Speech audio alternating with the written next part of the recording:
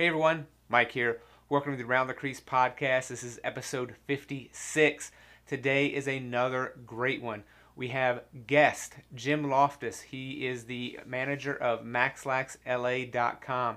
He's with us this week because we want to talk about California lacrosse, and we're going to stick with his region, specifically the Los Angeles area. So we're going to talk about some of the top teams and top players in that area, but we also do touch a little bit upon the Orange County area and a little bit of San Diego. So we're going to kind of try and touch on a little bit of the teams and players from all over California as best we can, but we're going to talk about specifically the Los Angeles area.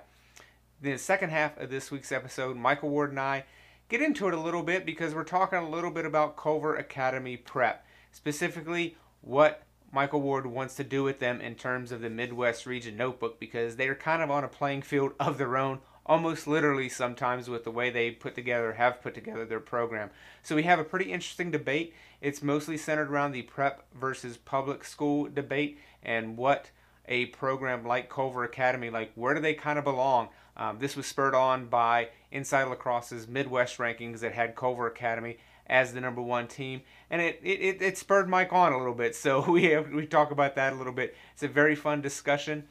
If you stick around for the end of this week's episode, you're going to get a little bit of a teaser about what we might have in store for episode 57.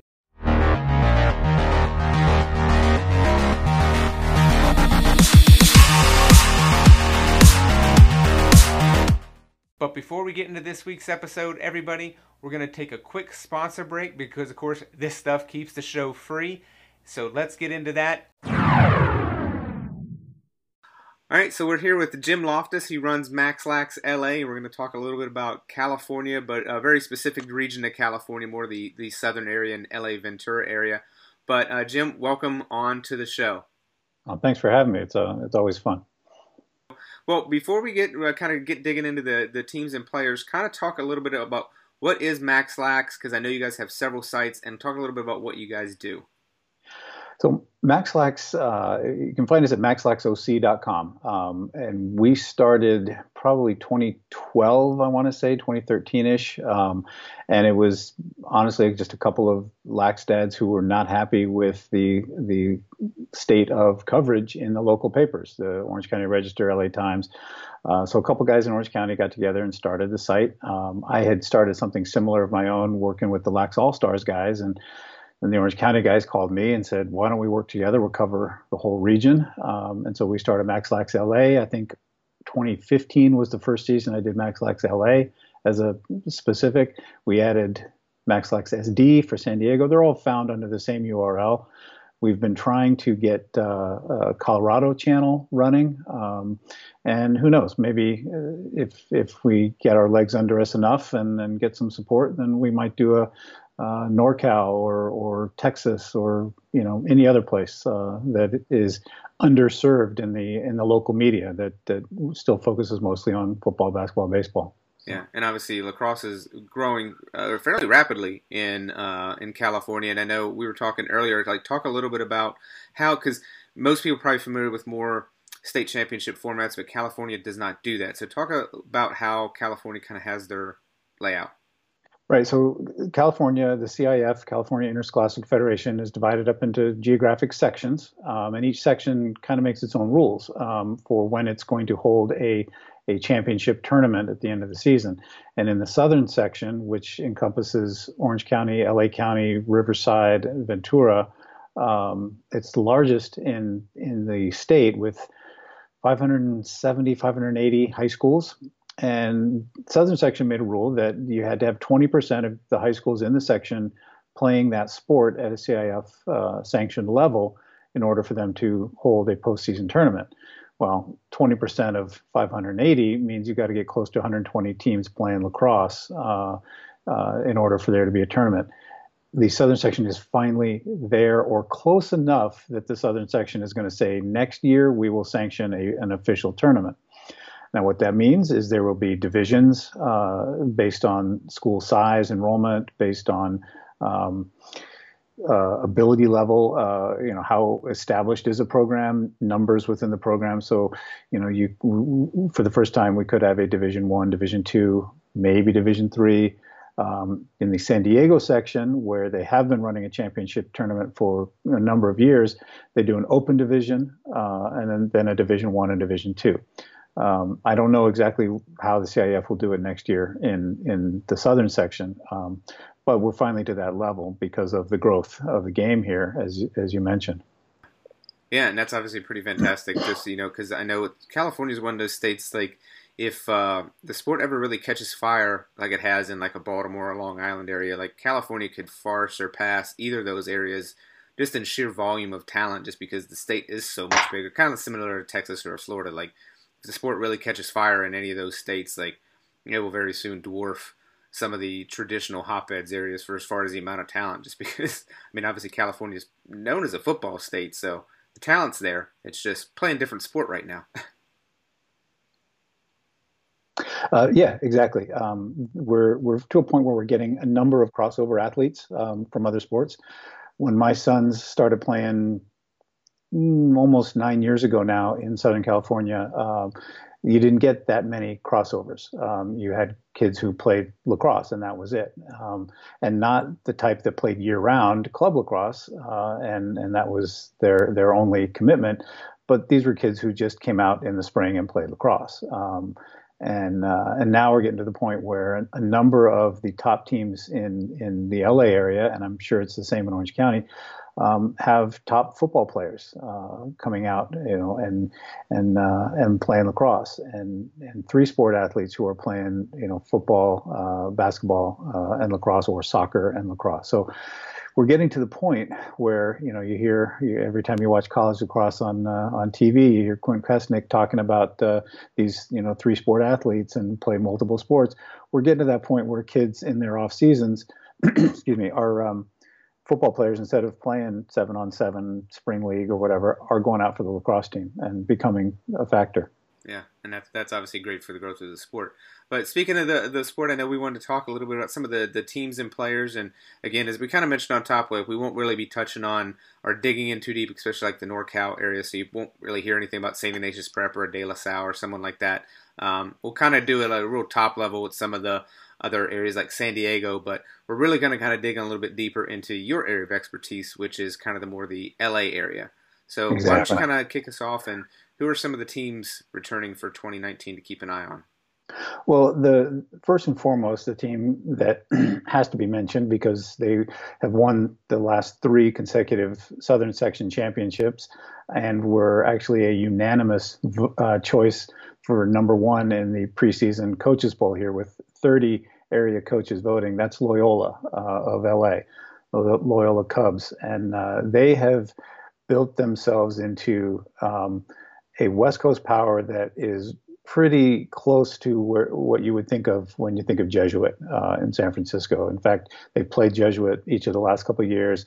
Last year, I think it was a 1-goal loss at Jesuit. And I believe they have them on the schedule again this year. I'm not positive about that. But Loyola has been trying to become, and I think is just about there, a truly national program. I saw the other day, I believe they're playing Garden City, New York, this season.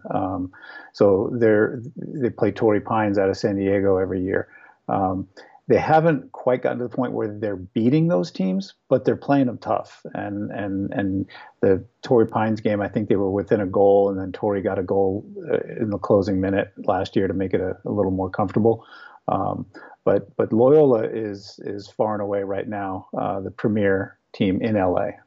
Yeah, and I think it was a couple years ago, their goalie Joe, I think it was Theuer.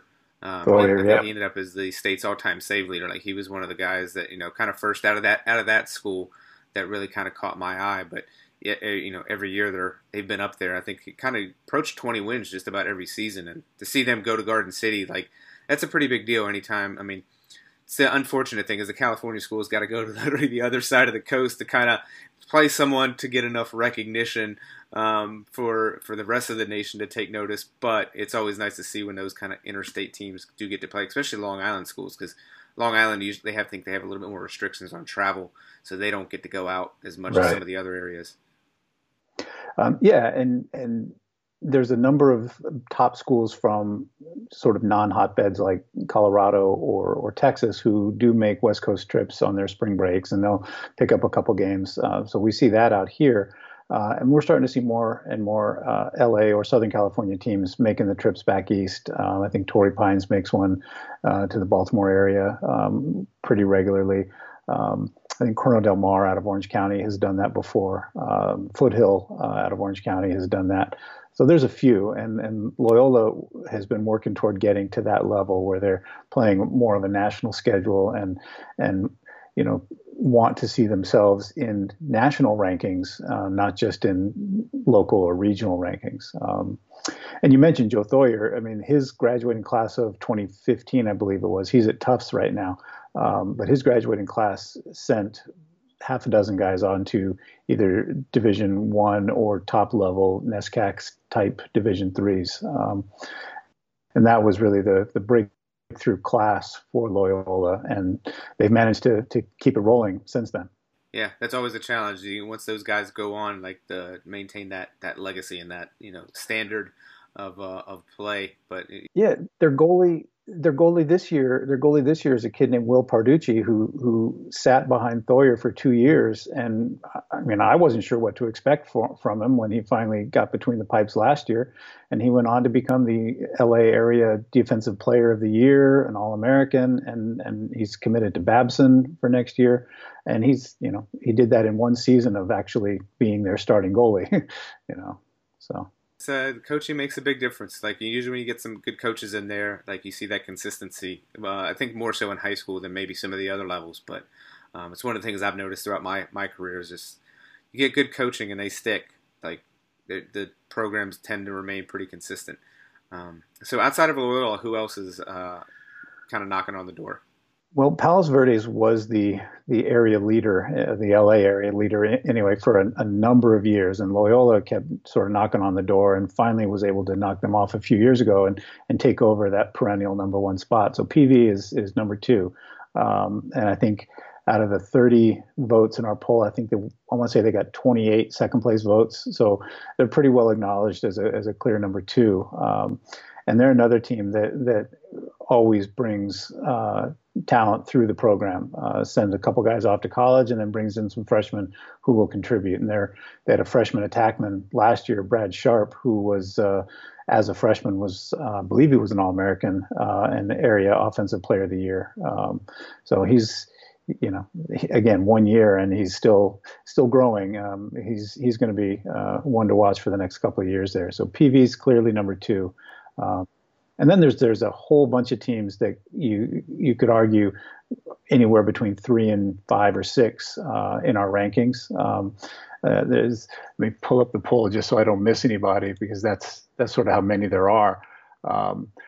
Harvard Westlake is Agura, Chaminade of LA, Oak Park, Oaks Christian. I mean, I'm down at number 8 now with Westlake, and there's talent in every one of those programs. And in some cases, it might be a little bit of a few mental letdowns that end up losing a couple of close games. I think Chaminade, which is number 5 in our preseason poll, lost 3 games last year by 1 goal, and all of them were winnable games, but they had that 1, 2, or 3 minute lapse or 5 minute lapse where they just let it get away from them and couldn't get it back. So yeah, it's obviously a deep state. I know it's one of those. You watch the results year in, year out, and again, there seems to be like Loyola and Palos Verdes, like those are programs that I'm aware of, but I've heard of all those other programs as well. And like whenever I was doing the state rankings for 3D Rising in the last couple of years, they did like kind of Northern California and Southern California. And usually at some point I would kind of bang my head against the desk a little bit because everybody's beating everybody else outside of those like maybe top 2, and it's just like I don't know how to order these because it's just like. This team, team A beat team B, but team C beat team A. It's just like, okay, yeah. Yeah, and the way lacrosse has evolved in the LA area, and specifically, is there's a couple of leagues that I just refer to as the power leagues, because the Mission League has Loyola, Harvard Westlake, Chaminade, Crespi, which is number 9 in our poll. So they have 4 of the top 9. There's the Marmonte League, which is Agura, Oaks Christian, Westlake. There's a few others out there. That Thousand Oaks is number 15 in our poll. Newbury Park is number 17. So the Marmoni League has 5 of the top 20. So they do all end up playing each other and beating each other, and it just kind of goes round and round. And I've talked to a number of coaches about this. There's sort of the clear 1 and 2. No one really argues about those two because there's neither one has lost, I don't think, to another LA area team in a really long time, a couple seasons now. But then there's a group of the next 8. The rest of the top 10, you could just throw a blanket over them, reach in and grab one, and they're all going to be competitive. And then there's this other group in the teens that is just starting to get there. That a couple of them have cracked the top 10 and then slid back out. They're right around, there's getting to be more depth in quality in the LA lacrosse scene. And I know coaches are a funny lot. I talked to enough of them all the time. I've literally had coaches tell me, like, we're going to be really good this year, but I'm going to put the other team number 1 because I don't want anybody looking at us. Like, they like to remain under the radar for as long as possible and stay out of that target zone, if possible, until they like to surprise people whenever they're going to be really good some years. I always kind of laugh whenever I have coaches make that comment. So I'm sure those guys in 3 to 5, maybe one of them might be a little bit better than they're letting on as well, too. Like, it's like keep it quiet until everybody has to pay attention. Oh, sure. Coaches are fine telling me about players that I know about, players who were there last year and they're coming back, but they don't want to give me anything on the new kids that might surprise someone. So yeah. All right, so we kind of covered the LA area, and I know we were going to at least touch base a little bit because I know no one wants to listen to a California portion of a podcast without at least some mention of Torrey Pines, because I know the last couple years they seem to have been, outside of a St. Ignatius, which obviously private school in the northern part of the state, Torrey Pines seems to be the one that consistently gets into like the Inside Lacrosse and U.S. Lacrosse national polls. Yeah, absolutely, and they're going to be there again. In fact, I'm sure the preseason versions of those polls are out, and I'm sure Torrey's in there. In December, we wrote them up around the signing period. 6 Torrey Pines seniors signing NLIs to go play D1. Guys going to Brown, Air Force, Maryland, Colgate, Merrimack, and Notre Dame. So that's 6 seniors in a program that everybody plays. So that's one graduating class. You're not even talking about their juniors and sophomores and freshmen, and they've got 6 guys at that level. So yeah, they're going to be formidable once again. Yeah, and I haven't seen their schedule yet, but I know I think they traditionally played the Regis Jesuit out of Colorado and Cherry Creek and Arapahoe. Like, I know they usually end up playing one of those, like some combination of those teams. I think they usually take a Colorado trip. Don't know if they're heading east or if anybody's heading west to play them, but I know they've consistently, obviously, Jono has got, built quite a program down there, and consistently has them right at the top. So I'm sure they're probably maybe looking to take the next step, because I know they've kind of settled into 2025, according to most of the media polls, but sure they wouldn't mind getting up there into, top 15, top 10 at some point, but usually at that point, like, they start to talk about, like, a lot of the more private schools, and again, those teams going east and beating teams out of New York and Baltimore and stuff like that too. We talked about it in an earlier conversation, but for better or worse, sometimes those teams got to go east and they got to beat someone that people are used to hearing. You got to beat a Chaminade or a St. Anthony's for people really to take notice, even though they might have been that good before. But that's kind of where, the sport is. People have kind of gotten used to those powerhouse programs. So when you beat one of those, like I remember when St. Ignatius Prep beat Chaminade a couple years ago, yeah, that kind of catapulted them. People are like, oh, they're for real. It's like, but it takes that for a lot of people, and it's just, unfortunately, it's like when you're a kid, you gotta bide your time, and then eventually you get to eat at the big boy table, and sometimes you just gotta kick down the door to get there. Yeah, and I scrolled through a national top 20 preseason list last week, and actually was surprised to see nobody west of, I think, Culver in Indiana. And you're right. I think when it comes to thinking about who's going to be good next year, you go back to the ones the ones who have been good every year, from New York, from Long Island, from Maryland, and that's pretty easy. And it gets harder to look west and say, Torrey with these six seniors, I'm going to put them in there at 18 or 19 or something. People don't know enough about Loyola. If they fare well, hold their own against Garden City, well, I'm pretty sure they're playing Garden City this year, then maybe that changes. It took Jesuit from San Francisco going back east a couple years in a row and finally breaking through in one of those games for them to be taken seriously. But I think there's enough West Coast teams at that level that there's going to be a few more breaking through and being on that top of mind list when someone asks who are the top programs in the country. Yeah, and I know years ago back when I was with ESPN, I wrote up an article just kind of talking about national rankings and stuff like that. And one of the things I remember putting in there was like opponents should be rooting for their rivals, especially when they're going to play like those teams like a Chaminade or St. Anthony's or Garden City or something like just teams of that kind of national stature. Because when they go back and they beat a Garden City, and then so say Torrey Pines goes and beats Garden City, and then Loyola beats Torrey Pines, that just makes their schedule look that much better. So it's just one of them is you still got to win those games, but you got to root for your opponents, as hard as it may be at sometimes, But yeah, that's kind of how.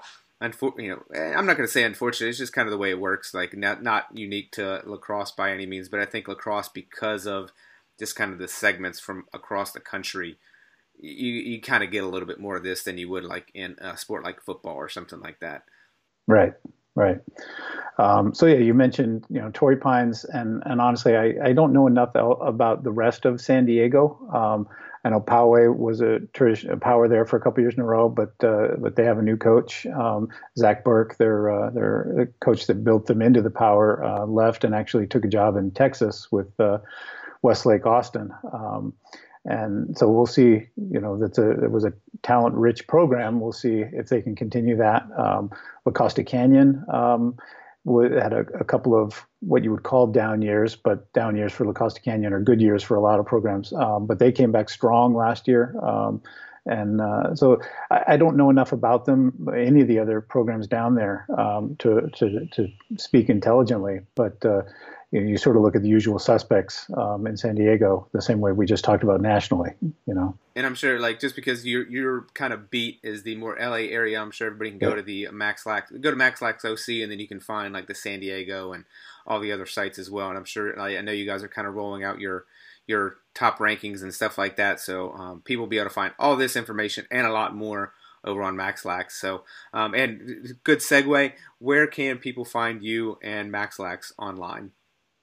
Well, the URL is maxlaxoc.com, and then from there, as you mentioned, in the menus up top, you can get to Orange County, Los Angeles, San Diego. We're trying to get off the ground in Colorado, and we're hoping that we can make that one work. You can find us on social media: MaxLaxLA on Twitter, MaxLaxOC on Twitter. A little bit on, like I say, MaxLaxSD and CO, but we're trying to find the people to really keep those accounts active. I think we're the same on Instagram, MaxLaxLA and MaxLaxOC. If anyone uses Facebook, still we're there. But that's honestly that's for the parents. But that's our audience. I had a dad email me yesterday. We wrote up his kid, a Loyola kid, not surprisingly, who is committed to Trinity. He's going to go play at Trinity next year. And his dad wrote me and said, thanks for the write-up. It's been read internationally. I guess the kid has family all over the world. And he listed off a couple of countries that were, if I look in the traffic logs, I see a login from, wherever. I figure it's a kid, kid's relatives logging in to read about his commitment. So, but that's kind of why we're here, like I said, we started because the local media wasn't paying attention to lacrosse, and we wanted, people to be able to read about their kids and to know what was going on in the lacrosse scene. So we started.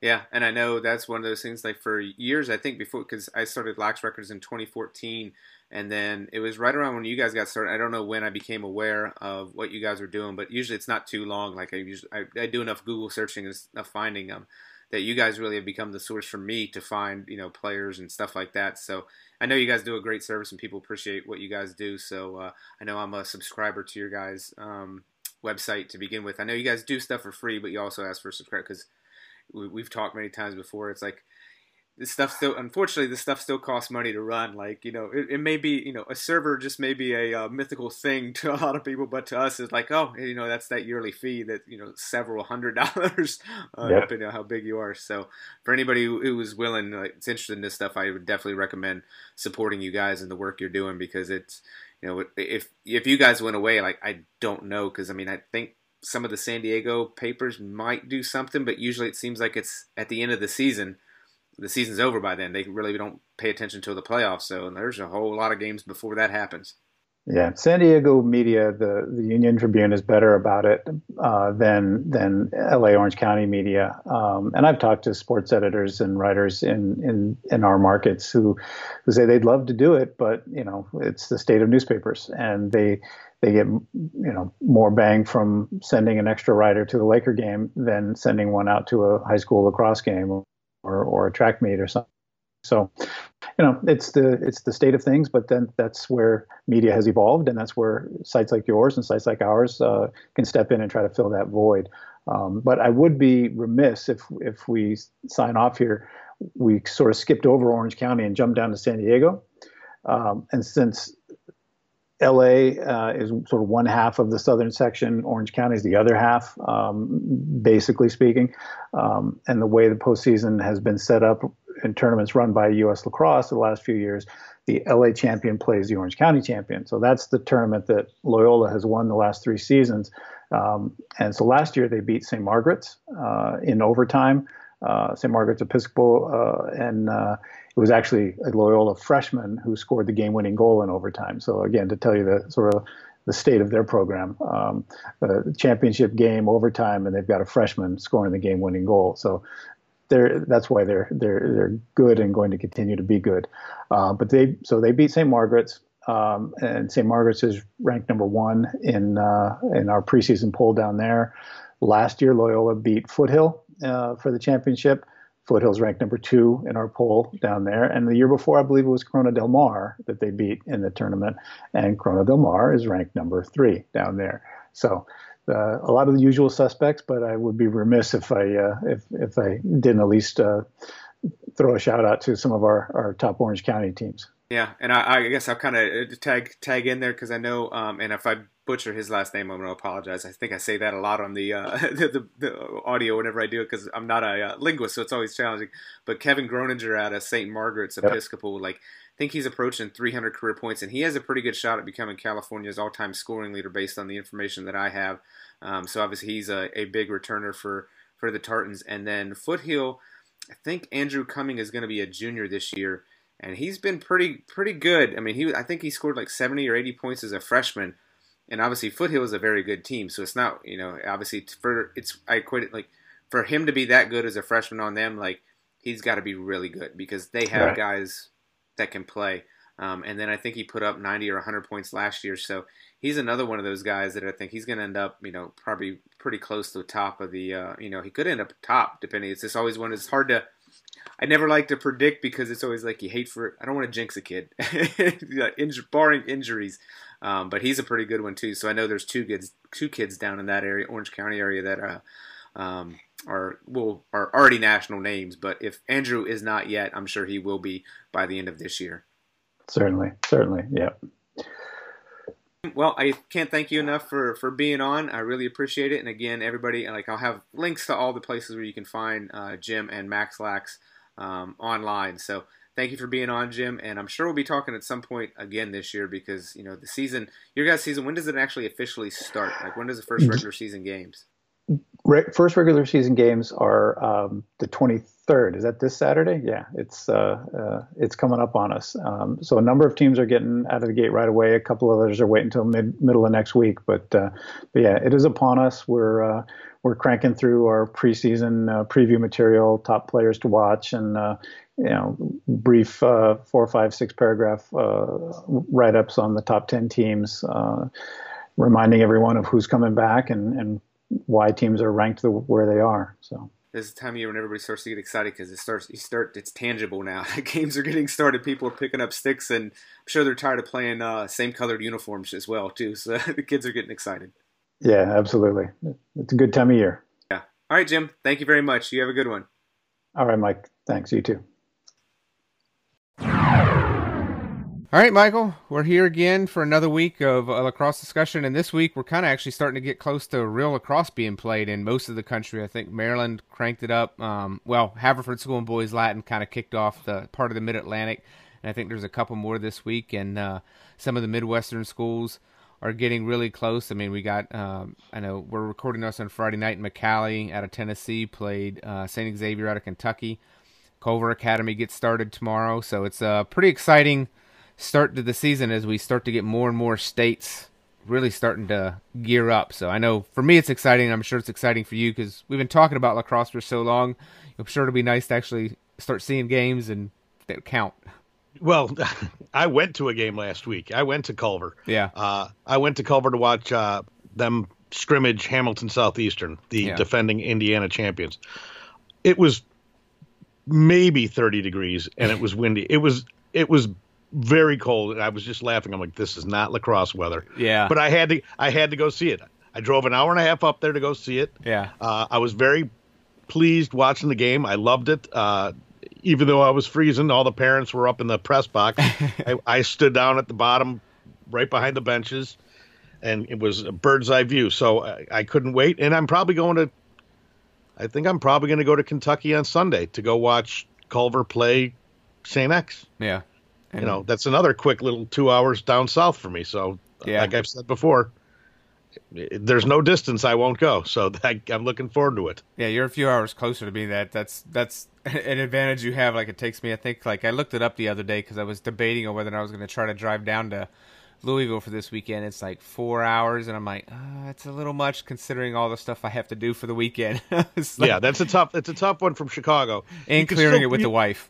Right. You can still pull off Culver. Culver's not a bad trip from Chicago. I've done that. About 2.5 hours, 2.5 hours, and I forget what we did. We kind of tied it into something else because I did bring the wife along that trip. We saw them play McCallie School a couple years ago, and she actually really enjoyed it. She was like, "Oh, that's a lot of fun," and she's a good cheerleader in terms of, she sat in the stands with the parents and handed out stickers for lax records and told everybody like, oh, that's at the time my boyfriend taking pictures on the sideline. He does this website. Right. I was feeling sort of weird. Although, I was wearing my hat and I was wearing my jacket, I was representing.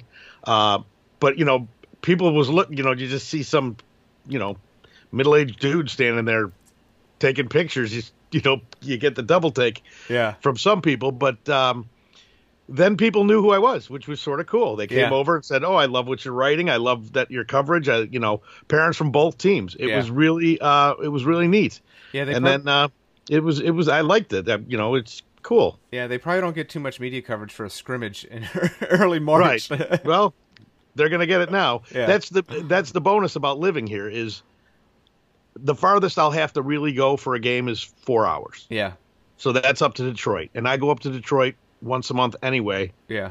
For my son's practice. Mm-hmm. So that's not a big deal for me. Yeah. Going to Columbus, Ohio is 2.5, 3 hours. Yeah. I drive a little fast. So I could go Cincinnati's a 2 hour, 2.5. I could get everywhere to cover the Midwest that I like to cover. Yeah. My family's still in Chicago, so going up to Illinois, no big deal. So I can't wait to get it going. I'm actually looking at the weather going, is it going to rain? Is it going to snow? What am I going to have to drive through? I'm not worried about when I get there. Yeah. It's the drive through. So yeah, let's hope. I've been watching basically my Twitter feed for the last couple days now, and it seems like a lot of the East Coast is getting pretty hammered with with the weather. I think the Lambert Ponte Vedra game that was played in the Brian King of Spring down in North Carolina today, they said it was pretty sloppy conditions from what I was seeing. And then there was a couple teams that just traffic and weather have postponed games left and right back east. I actually talked with Coach Nostrand at Haverford School, and he was driving south to watch his son play this weekend, and he said it was like 30 degrees as he was driving through Richmond. He's like, "This is not March weather." Right? Yeah, it's crazy. And I actually used this as an excuse. So instead of me going on spring break this year with the family, I said, what are we going to do? Go to California? We were just there, 2 weeks ago, and I'm like, it was 50 degrees. Yeah. I'm like, we don't know what our weather's going to be. I go, we want to do this. I said, why don't you, to my wife, why don't you guys go to New York and go see a play, visit your family? I said, me and my son will stay here. I said, I've got games to go see. Yeah. She said, really? I said, yeah, I'm going to go up to Detroit. I was trying to go to Maryland in 2 weeks for the Loyola trip out there. Yeah. It's not going to work out. Right. But there are a couple good games in Detroit. I know Carmel goes to Detroit for back-to-back games, so I might have to do that. So that's, going forward, it's going to be great. Yeah, we're getting kind of that time of year where it's about to get a little crazy with and having to make decisions. Like, oh, which game do you actually go to? Right. That's it's like I'm planning it out now. I keep saying, I'm like, okay, do I have a 2-hour window? I could do this. I can get here, or I could see a game at 1, probably see the whole thing, but I'll be late to the next one. I'm doing it. Yeah. I don't care. I'm doing it. Yeah. And like I said, I was putting something on Twitter saying, I'm going to go to these games. I want to see it. So I'm going to publicize it. I'm going to be there. I'm going to bring an award. I'm going to give an award to a kid because, what kid doesn't like to win something or get something if they're playing well? Right. I appreciate good play. So I said, hey, here's what I'll do. I'll make this little award, take the picture with the award. They could get on the, the website or get on the Twitter, and they could post it. And so I just talked about it the other day, and, I got a lot of good response to it. I thought I was going to get blasted, of course. Now I probably will. Now that I brought it up, I probably will. But people were like, that's pretty, thoughtful. And I said, well, these kids work hard, and, it's not like I'm going to go to the kid who, you scored 6 goals, you're getting it. It Right. goes to the guy who works hard. That's my thing. I was the grinder when I played sports, so I like the grinder, the guy who gets in there gritty and works his butt off. Yeah. So it's so that's going to be the fun thing I'm looking forward to as well. Yeah, that'll be fun. I think it's a great thing for the kids to kind of get that little bit of especially if it's if you get the 6 goals. Like, I actually had a kid message me on Twitter. He was like, "Man, deep holes never get any of the love." He was like, and I was like, that is true. It's like, because most of the time defense is considered a group effort. And I was like, but the saying is defense wins championships for a reason. Like, there's been some high profile offenses that never win anything, but you get those defenses that can lock someone down, then those win. I was like, so you might not get the glory in the headlines, but everybody on the team knows who the studs are. Right. You can show my tweet, my first award that I gave out. So it went to Cannon Ellsbury, who was a D-pole for HSE against Culver. And they lost 24-3. The D-pole is getting the award, but it was just it was the third quarter. He didn't give up. He went 1-on-1 with Owen Hiltz, who will be hearing about this guy forever. And I just liked his toughness. He stood up, and it was 1-on-1. It was great. Yeah. It was great to watch. I wish I could have filmed that, because that was really impressive and really fun. Yeah. So I know one of the things we wanted to talk about this week was a little bit of just kind of, because I know you had posted something on Twitter, and I didn't follow the whole thread, but I got the impression that you got a little bit of pushback, or maybe pushback's the wrong word, or maybe that's putting it too lightly, considering it is the internet. People don't hold back from their opinion. But you had mentioned about Culver Academy specifically, and as far as like the Midwest and prep. So for anybody who might have missed it, why don't you kind of, rephrase it? And I know you also kind of went on, kind of a longer explanation. So we'll give you the platform to kind of, give you the entire story here. Well, it's a simple thing. When I kept looking at all these Midwest preseason rankings. You know, they just came out Inside Lacrosse, Yep. U.S. Lacrosse. They all came out. Mm-hmm. A few other ones online came out. And, of course, on the lead one of every one is Culver Prep. Yeah. They sort of suck all the oxygen out of the room for the Midwest a little bit. You know, it's the headline. Mm-hmm. Now, granted, as I've said, they should get it. They are awesome. They are fun to watch. They're so disciplined, organized. Everything about them is great to watch. But I just said I wouldn't put them in my category. I don't think they should be in a Midwest category because they don't play for a championship. Mm-hmm. They can't play for – they're in Indiana. They cannot play for the Indiana High School Championship. Right. So now we're looking at an apples to oranges situation. They're not the same type of team. They play teams that are like them. Maybe a league starts that just goes from there. I'm not hating on them, is what I said there. Right. I love them. I am a huge proponent of Culver Prep. I'm a huge proponent of Coach Posner, who stays here. He loves the Midwest. He helps the Midwest. He plays all the teams in the Midwest, knowing that he could raise their stature by playing him. Granted, odds are you're not beating them. But you will get more coaches, more scouts, more people looking at that game than you would normally. So a team, you know, like New Trier played them last year, 2 kids from that team last year got recruited from their tape from playing Culver. Yeah. That's the benefit of playing them. I got a lot. So when this whole thing started, I got pushback both ways. I got calls from coaches, from parents around the Midwest who played them. They said, I think it's unfair that they play these teams. And I said, why would you ever think it's unfair? Are you afraid to get beat? Who cares? Yeah. You know, seriously, it's not going to make you not go to a state playoff or a state championship or anything. Yeah. But you know what? It will show you your deficiencies. It'll show you where you're lacking, maybe.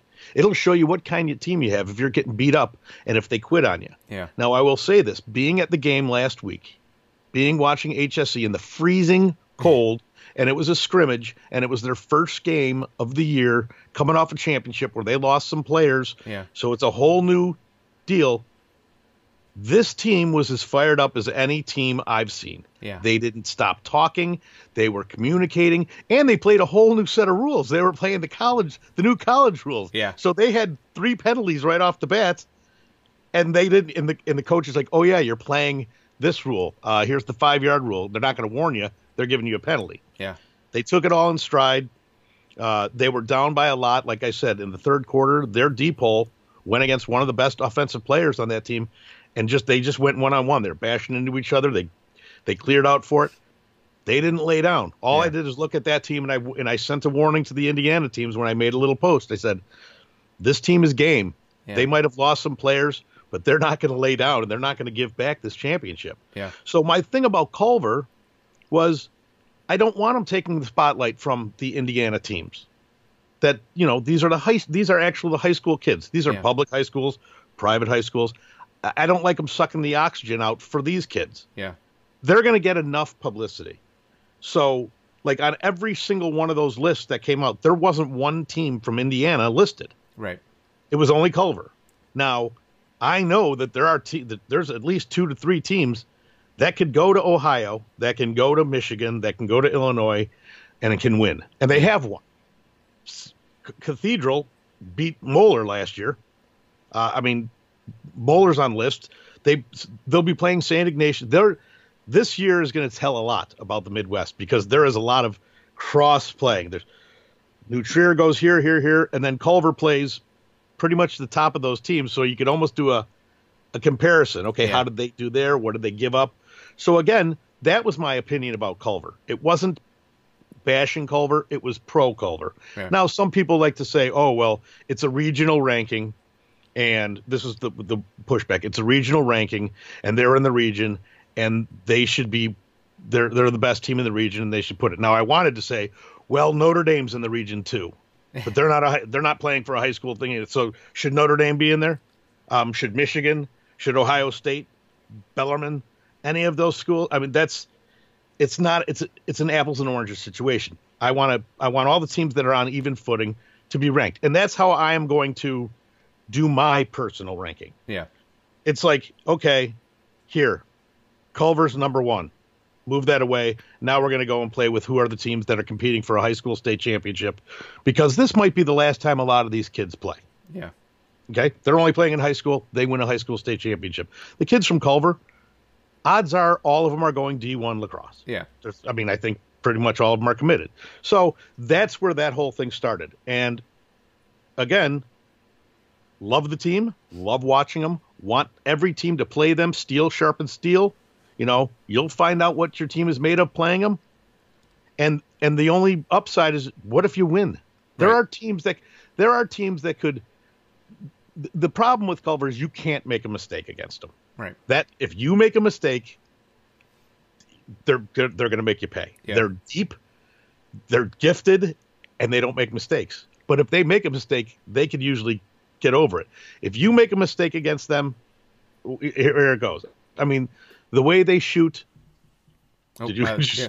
My just lose power? No, it's getting late, and my Specs fridge. So my lights upstairs always go off whenever at about 9 o'clock at night. So if anybody sees that happen again, they'll notice, be like, "Oh, it's getting late. Right. We're recording later than usual." Right. So that was my stance on Culver. And you know, like it or don't like it, this is my thing that I'm doing, because I want to have more attention to the actual high school kids that play in the state they live in, that play for their public schools, that play for their Catholic schools, that aren't boarding schools. Now, I would love to see boarding schools step up and have their own type of thing. I think that would be great. I would love to see that. Yeah. The top teams, and have that televised. I mean, that could only, again, anything that could help promote the sport, I'm for. Yeah. So anything that gets a bigger audience, more eyes on it, I'm all for. Yeah. And you know, I can see your side, but I can also see the other side too, because obviously I've been doing this a long time and doing it in many different sports, and a lot of the argument is very similar to public versus private. A lot of public schools hate that private schools are even in the ranking because they don't see them as equals, because private schools generally, they can recruit kids, they can bring kids in.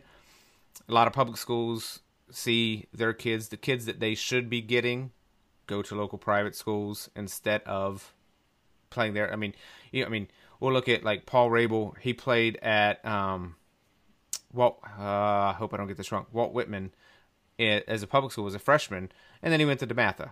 Everybody associates him with DeMatha, but he should have played at a public school in Montgomery County.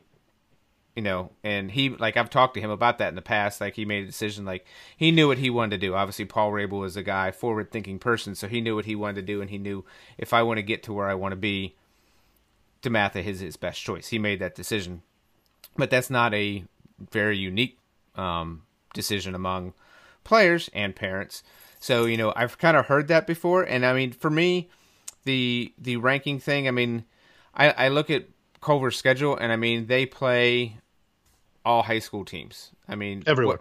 And again, I'm sure someone can argue a point in which Boys Latin, McDonough, and Harvard School are not high school teams, because they're all private schools that recruit kids. They get a different set of kids, but they're getting the best of the best. They're not. They get a different quantity of kids. Yeah, they don't have to take just what comes to them. Whereas public schools do. Like, you get who you get. Like, if you're getting your district, you know, maybe you get lucky and a kid transfers in, but, you know, you're not going out and be like, hey, I want this kid from, you know, Cathedral. You need to come play for Carmel. Like, you know, right. It's a different thing. And I can see how, because, like, again, my experience, because with U.S. Lacrosse and doing the rankings with them, and even I remember having the conversation with Laurel, who manages the top 25 last year, was like, we should probably check just to make sure, because the distinction for U.S. Lacrosse is, do they allow fifth-year players to play? Because, like, the Deerfields and Salisbury and those programs, they're prep schools. Kids graduate high school and they play at those programs for 1 year, and then before they move on to college. So U.S. Lacrosse does not rank those schools in that thing, or in the ranking. But they do rank Culver. and even like I know Laurel called Coach Posner last year to confirm that you don't have any 5th-year players on your team, and he said no, we have all 4-year school players. And I know there's probably people either sending a tweet, an email, or something right now to be like, there's 19, 20-year-olds playing on Culver's school, and I wouldn't necessarily argue that, but I also know like I've had the conversations. If there's a rule, there's a way around it. Right. Kids in 8th grade, we're going to hold you back another year because we want you to be physically more mature. That's probably not the reason they're giving someone for holding him back. But, the thinking is sometimes like, we'll wait until he's physically more mature, or maybe just a little bit more mature, and then you go to high school. Because it's harder to do once you're in high school. But in your 7th or 8th grade, you hold them back a year. And so by the time they hit their senior year of high school, they're a 19-year-old playing against 17, 18-year-old kids. So, that was one of the things that. So I think you coming from Baltimore area, Maryland, seeing that, where there is I've only really heard that out there. Again, my wife being from West Islip, that's a public school, right? They trash teams. They beat up on Chaminade. Ward Melville, public school. Long Island is its own. Sure. They're happy to get whatever they can get because those kids, they probably play lacrosse before they walk out there. Yeah. Yeah. So but the phenomenon, I think, when it comes to the Midwest, okay, I'll throw out Carmel and Cathedral in Indiana. Cathedral's a private Catholic school. Carmel's a public school. Go look on the records for sports and athletics for Carmel High School. It's up there in the top of the nation. Mm-hmm. There's 5,000 kids. Right. They could make whatever team they want whenever they want it. Plus, they get the facilities they have here are great. Mm-hmm. Go to Texas. Go look at some of the public schools in Texas. They're phenomenal. Go look at some of the public schools around the Midwest, out west. It's a different type of animal. Yes. The other thing about the reclassing, I've heard a lot from Maryland. It doesn't happen as much here. It happens a lot in Texas, and that's more of a football thing. Yeah. So I think the idea of the public-private thing is more of an East Coast thing, and I think as the game gets expanded stronger throughout the country, the public-private thing is going to sort of disappear. I mean, yes, there are some schools that won't have it. Some public schools that won't get it. Yeah. But it's almost like a will. If that's going to be one of the athletic department's things he wants to push, they'll push it. And when they say recruiting, again, Loyola and New Trier in Illinois are a mile away from each other. Yeah. It's a public school and a private school. And I just talked to someone, and they're like, oh, well, they recruit. They're doing this and they're doing that. I'm like, I would have gone there. I did go there. My son would have gone there. And I'm like, what do you mean recruit? I said, all those kids from Loyola and New Trier play together growing up. Yeah. Lake Forest plays with them. Glenview plays with them. Glenbrook North. I said, it's just a matter of a lot of times where the parents want to go.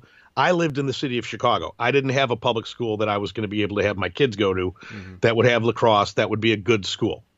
It wasn't going to be good. So it was going to Loyola. Yeah. It was going to Loyola or St. Ignatius. Well, Loyola was going to be the choice, but we moved here to go to a public school and not have to pay all that money. Yeah. But I don't think there's a kid on Loyola's lacrosse team that lives farther than 12 miles away. Yeah.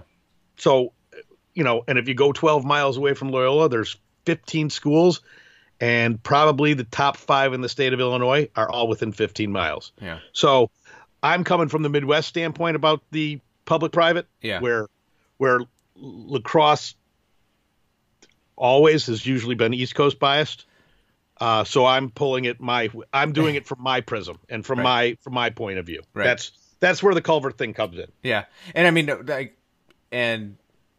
I'm just giving the different perspective that, that the similar arguments have been used in other areas but I think I agree to the point with you that, playing Culver, even if you get trashed, doesn't cost you anything, because to be perfectly honest, like I'm sure, a lot of programs, like I'm looking at their schedule right now. They play Carmel on March 16th. Yes, I'll be there. It's one of those things. I'm like, Carmel loses by 20, what have they really lost? They will still, because it doesn't cost them anything for their state association. Like they will they will never have to play Culver in the playoffs. Like it's not a playoff game, but like you said, they get to see where they stand against one of the literal best teams in the nation, and they will. I mean, Culver is good for many reasons, but one of the reasons is like they will find your weakness and they will just pick at it. And so what better way for you to find out what you're deficient at than play a team that you know has that level of skill in a early March game or a mid-March game, so you know what your weakness is, so you have the rest of the year to fix it.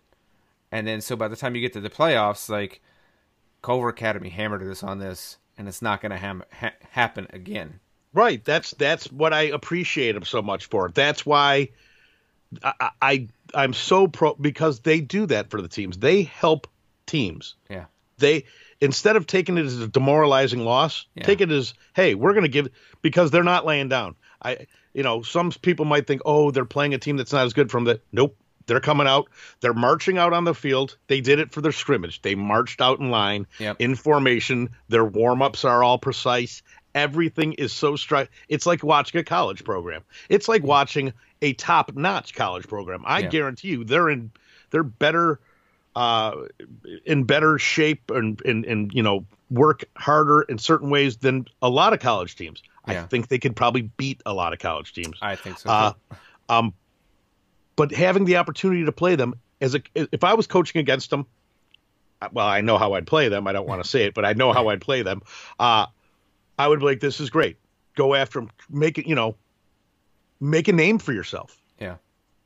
I know a couple times last week in the game with HSC, some of the dads who were near me were like, they weren't yelling at their kids. They were perfectly fine being parents. But like, I wish he would take a shot at him. I wish they kept in their offense, and you're like, try to take the kid one-on-one, Right. It's Keelan Duff right there. He's going to Maryland. He's one of the best deep holes in the country. Yeah. Take a shot one-on-one, see how it goes. Yeah. It didn't happen, but I'm sure, and then there was another player for HSC who every time he got a chance, he went at it. He tried to dive 3 times. I mean, he first 5 minutes in the game, I'm like, oh man, he took it from X. Yeah. And he skipped and bolted, and I'm like, he's going for the dive. Yeah. He didn't make it. It got stopped, but he dove into traffic, and I'm like, this kid, this is great. Yeah. So, again, it's going to give these kids confidence, the opportunity to play against the best, and a coach to sit there and look at film and say, oh, see how they beat you here? Yeah. You see how they beat you here? Let's close this gap. Let's close this. Let's work on this slide. Yeah. We're not going to be playing a kid that good this there, but still, let's close that slide. Yeah. Let's make that slide. So, again, there is virtually no downside, except if you can't handle being beat. I mean, that's the only downside. And for some teams, sometimes that's enough. Like I've seen Culver play a few teams in the last few years since I moved out here, and a couple teams that I've seen them play, they don't take it so well. They're like there's teams that I think are accustomed to a certain. I think they're used to being on the other end of that scoreboard and doing that to some other teams. They didn't take it so well when it was those roles were reversed. And we talked last week. Sometimes karma's a real B. Right, it's just like right. But, that's what I was going to say. We're flipping back to last week. Yeah, I don't think. Okay, so I know a game that maybe you're talking about. I don't look at Culver as the team that steps on your throat to step on your throat.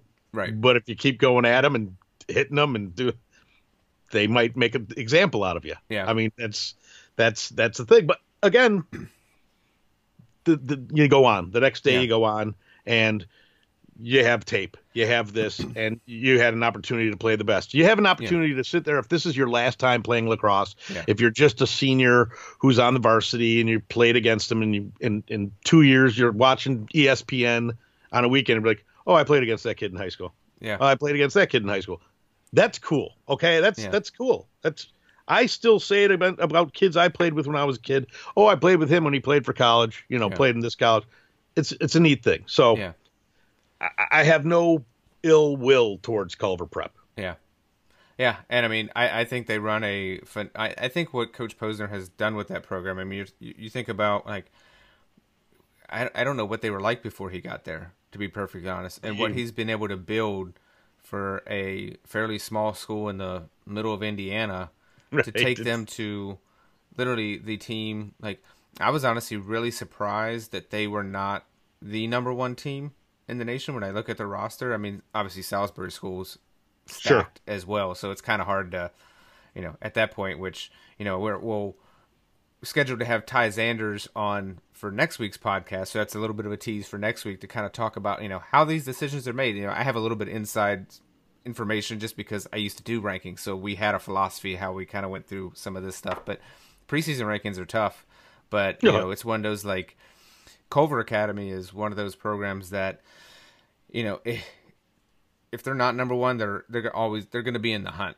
And I mean, because they put together a schedule that will ensure that they either will be in the hunt for number one. I mean, I don't see them losing a lot of these games. I mean, they'll probably take some lumps, but I know I think their ultimate goal is they want to be the number one team in the nation. Like, they might not be playing for a state championship, but they view it as like that sacrifice, so to speak, of not playing for a state championship. But if they get to say they're the best team in the nation, I think that for them, like, they're like, oh, we want something maybe a little bit more. That's their championship. Yeah. And I know that he will play any school, anywhere, anytime. Yeah.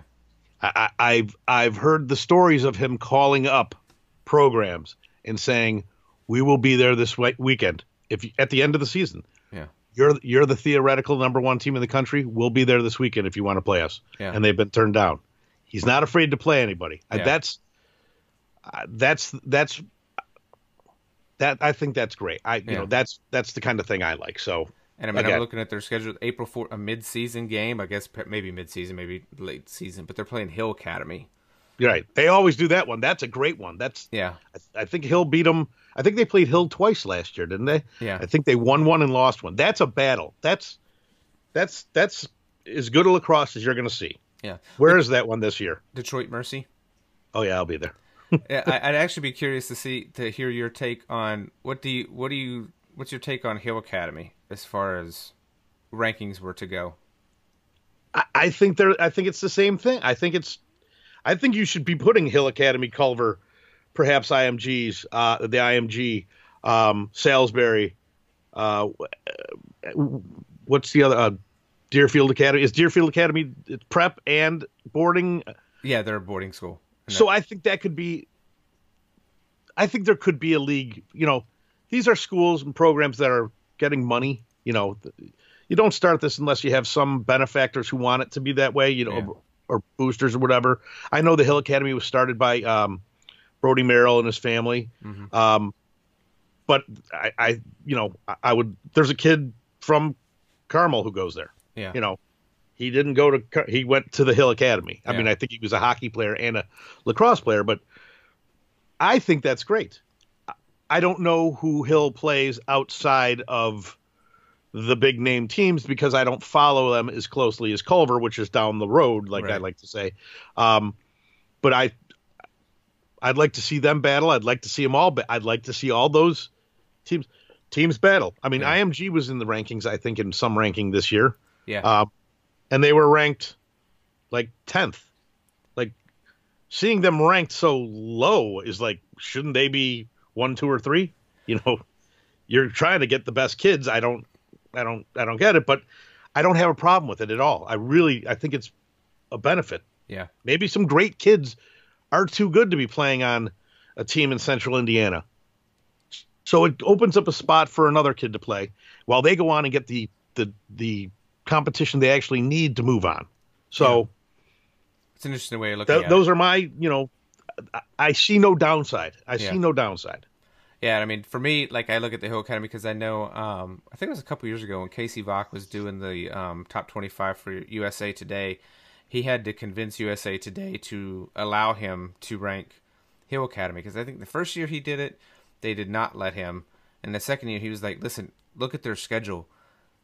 They are playing every team, like all their schedule was all American teams, and they do them all on the road. Like they're playing MIAA schools, they're playing Culver Academy, they're playing Interact schools. Like they're playing all these teams that are, I mean, this high schools. Like they're literally playing every other team you have in the rankings. Right. They're from Canada, yeah, but they, at that point they didn't have another Canadian school. Now Kiski Prep is seems to be an up and coming. Or not Kiski, maybe not Kiski. Yeah, Kiski's in Pennsylvania. Everett Academy, Everest Academy, seems to be another up and coming Canadian program that is looking to get to that level as well. So I think they play them now. But at that time, like literally every other team on Hill Academy's schedule was just they're an American school, they were a prep school, and they were playing them all. Like so, I think he finally got him. He was like, well, they're playing all these teams and they're beating most of them. How do you not consider them as one of the best teams?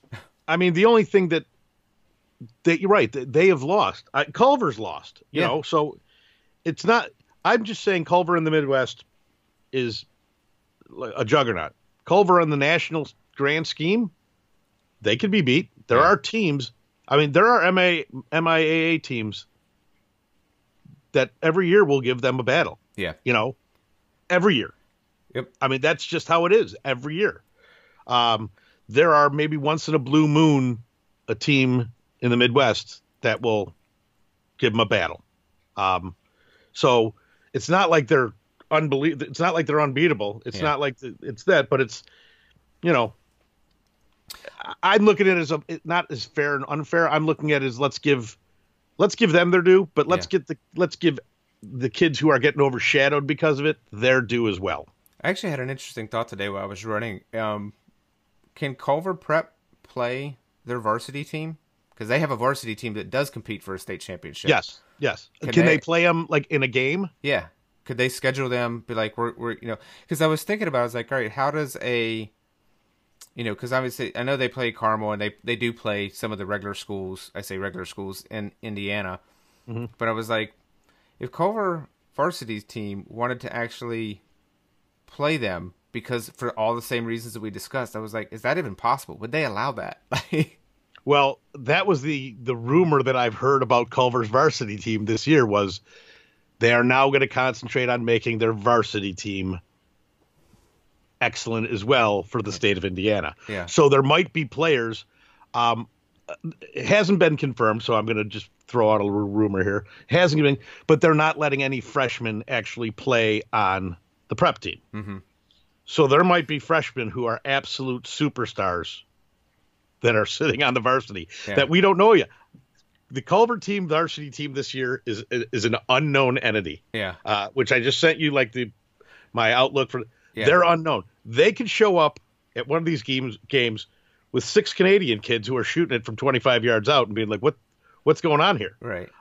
We don't know what their entity is, but I've heard from coaches, parents, and around saying they want to make their team great in the high school thing, so they're going to start practicing together.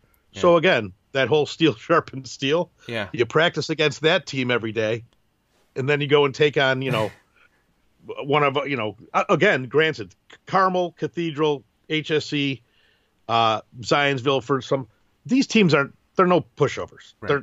I'm not going to say they're not push. I mean, again, talking about Carmel, which is a 5,000 student school, they have athletes. They can run 4 lines at you and just run the whole game. Yeah. They might not have the total skill of Culver, but they can run any team into the ground. Yeah. They just have, it's just wave after wave of talent, of skills, size, speed, football players, old basketball players. They just have athletes. Yeah. But to practice against that Culver prep team every day, to run the physical regimen that they do. I mean, I think Culver still makes all their prep every Monday do the mile. Like it's like a 6-minute, 5-minute mile. They make them sprint it every Monday. Like, okay, go ahead. No matter what the weather is, go ahead and do it. So it'll be that's the one point. That's going to be the interesting point to see how Carmel Varsity reloads this year, because I don't know what I'm about to see. Yeah. Yeah, that was just one of those things I was like, oh, I was like, I wonder if they would even allow that. Like if the head coach at Culver Varsity was like, hey, we want to play our prep team. You play you play Carmel, you play Cathedral, you play all the other teams in Indiana. It's like we want to play, just because maybe they think they can beat them, or maybe it's just one of those things. Like because I had the thought, I was like, oh, that would actually be a good way to, because as we talked, to kind of show other teams in Indiana, it's like, all right, where do you stack? Because just imagine if Culver's varsity team beat the prep team, and then they and they lost to an HSE or something like that. Then you almost have like that direct correlation. The transitive property? Yeah, you see like, HSE beat the varsity team, which beat the prep team. So, and I mean, a lot of with the rankings and stuff like that, like because of the interstate matchups, like those help a lot kind of start to place teams. Like people wonder, people argue on, oh, this team would beat this team and this team.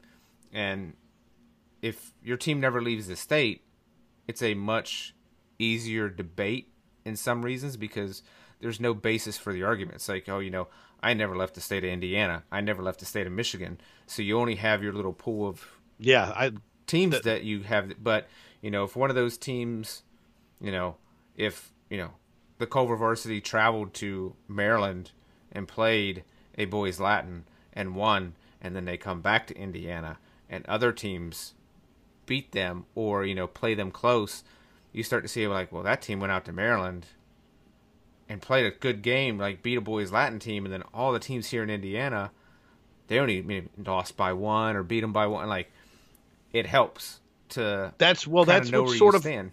Right, but that's what's sort of happening a little bit this year. Although Loyola is going out to Maryland to play 3 games, they're going out to Long Island to play 3 games. They're playing 6 top 14 teams in the country. Yeah, on the road. Now, I don't believe they have any Midwest games. So it's like, did they overdo it out there? So the team that they will play at least once, possibly most likely twice, will be New Trier. Yeah. Now, New Trier has their own brutal schedule. Yeah. They have a 4-game stretch where they go San Xavier, Kentucky, Cincinnati, and then Detroit Catholic Central and Brother Rice, all on the road. So now, and then they play St. Ignatius at one point. They might play Upper Arlington or Moeller. I don't recall one of them. So, and then they play Cathedral. They'll play Carmel. Yeah. So New Trier will almost be the guinea pig.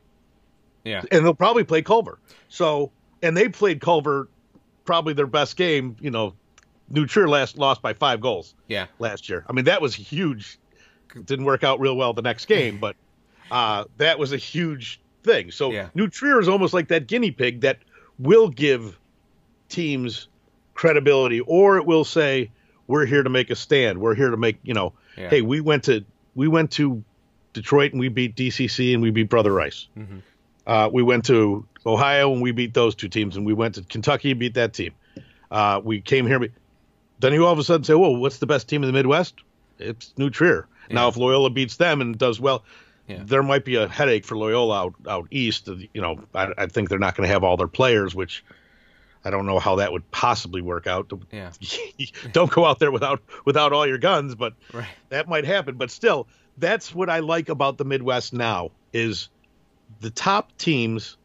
If you look at every single rating out there, ranking, the top 2 or 3 of each state are all playing against pretty much the top 2 or 3 of each state. Yeah. There is all some sort of mix, which makes it easier for me to have a theoretical ranking, right, and B, to really get to see great games. Yeah. I mean, I want to see New Trier plays DCC at the Michigan Stadium. Mm-hmm. I have to go to see that. Yeah. So there are some, even the Ohio games are great too. So it's just going to be, I think it makes the Midwest more of a, I would prefer it right now to say it's to compare apples to oranges to this, like say, oh, here's the East Coast teams, Maryland teams, New York teams, here's the Midwest teams. Yeah. As opposed to, maybe Ohio you could throw in there, possibly Michigan, Loyola and New Trier you could throw in any conversation anywhere. Yeah. You could throw probably 4 Ohio teams out there, 2 to 3, depending on the year, of Michigan. Mm-hmm. Indiana, every other year you might have a team pop, but as a whole, when you sit there and say, here, the top 10 in the Midwest, I'll take them out anywhere and have them play anybody. Yeah. That's the point where we're at now until the game really starts to spread. Yeah. If that makes sense, that's how I look at it. That's the part that I want to push and promote and get more recognition. And it's only going to help by saying it's these whole teams, not just this state. Yeah. And I know we've talked in the past about, I guess we not say we lament, but we discussed like, it's kind of somewhat unfortunate that these teams have to, like, Loyola has to make 6 games out East Coast.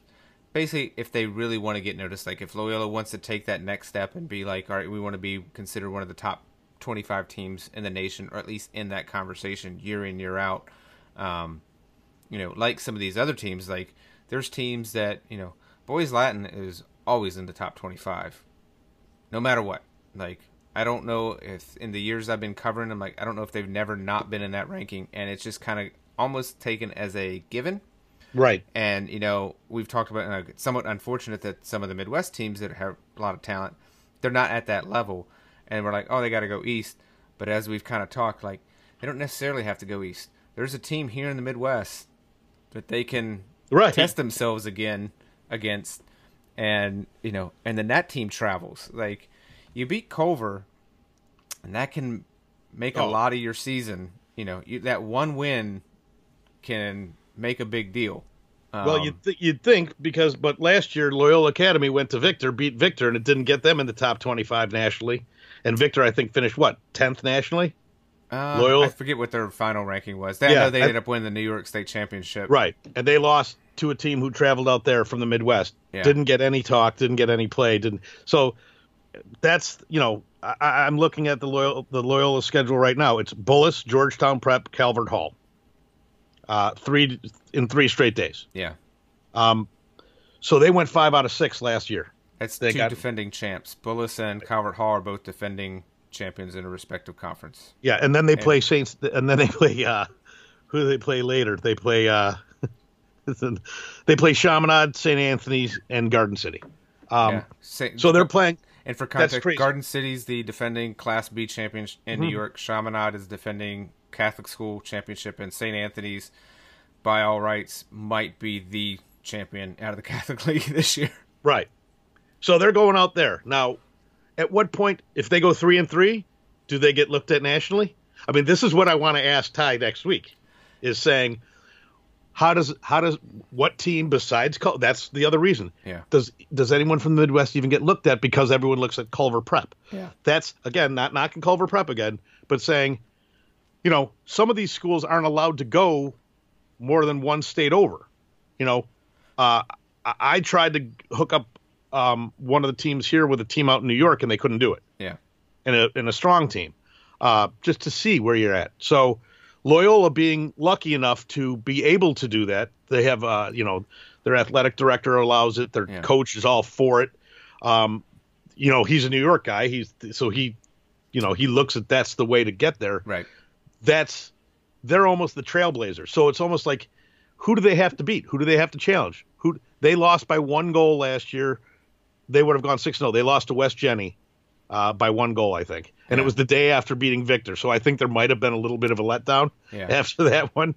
But still, if they go 3-3 on this trip, if they go 4-2, do you put them in a national argument when they're beating 5 of those teams are top 10. Yeah. There's only one that's number 14.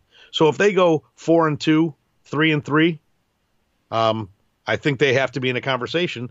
And then if they come home and they play New Trier and New Trier beats them, well, then you have to sit there and say, I mean, again, that's transitive property. They beat that. Yeah. I know it doesn't always work out that way, but does it give a little more respect? Does it get a little more eye-open? Because I don't think I've ever recalled a final national top 25 that had a team from the Midwest in it.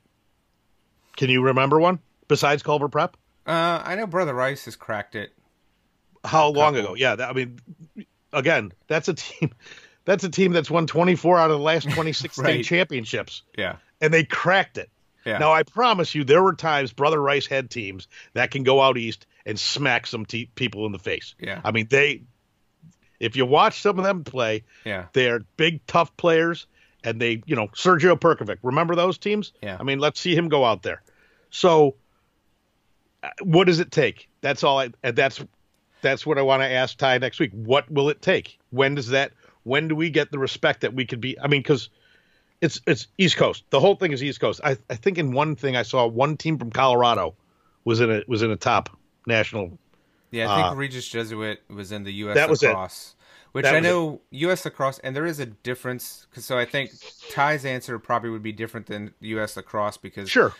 Inside lacrosse does rank the Brunswicks and the Salisbury, so they have, and they're still only doing a top 25, whereas U.S. lacrosse doesn't rank those prep programs, so they have literally a few more slots, like Right. probably 3 to 4 slots because it's very easy. Like Salisbury School, St. Sebastian's, those teams are traditionally, if you look at inside lacrosse, so it's almost like one of those like, which pole do you prefer? And I'm sure if you're a public school team, you probably prefer U.S. lacrosse because you have a better shot.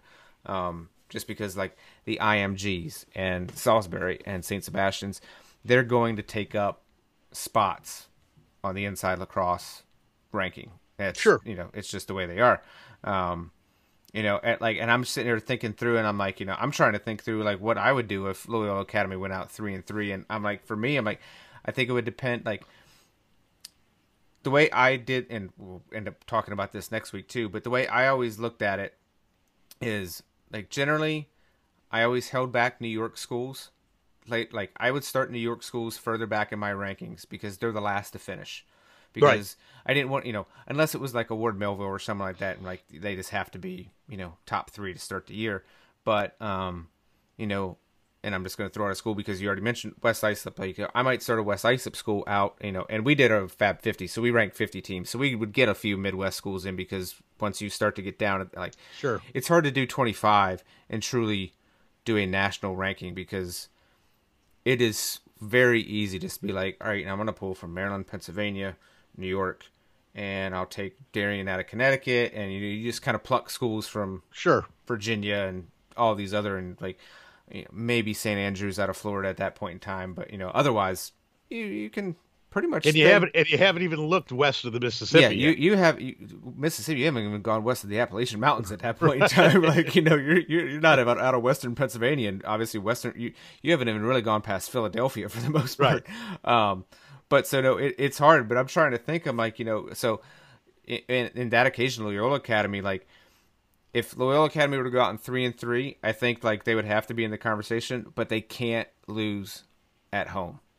Like that would be the thing. Like you say, like if New Trier beats them, like Loyola, like if Loyola Academy goes out and they do 3-3 against that schedule, and assuming, obviously we're preseason here, so we don't know, not likely. But all those teams none of them can make the playoffs, which would be, if they went 3-3 and the 3 teams they beat weren't in a playoff consideration, that would somewhat down the consideration. But we'll assume those teams, considering the quality and their history, if Loyola Academy goes 3-3 on that trip, they have to win every other game. And I'm not saying that's fair. I'm not saying, and Ty may have a different answer on that, but I'm looking at them like they can't lose to New Trier because it's just because like the East Coast bias, it does exist, and lacrosse is an East Coast sport for the most part. I was born there, and it's going to be hard. Like teams have to be, and it's unfair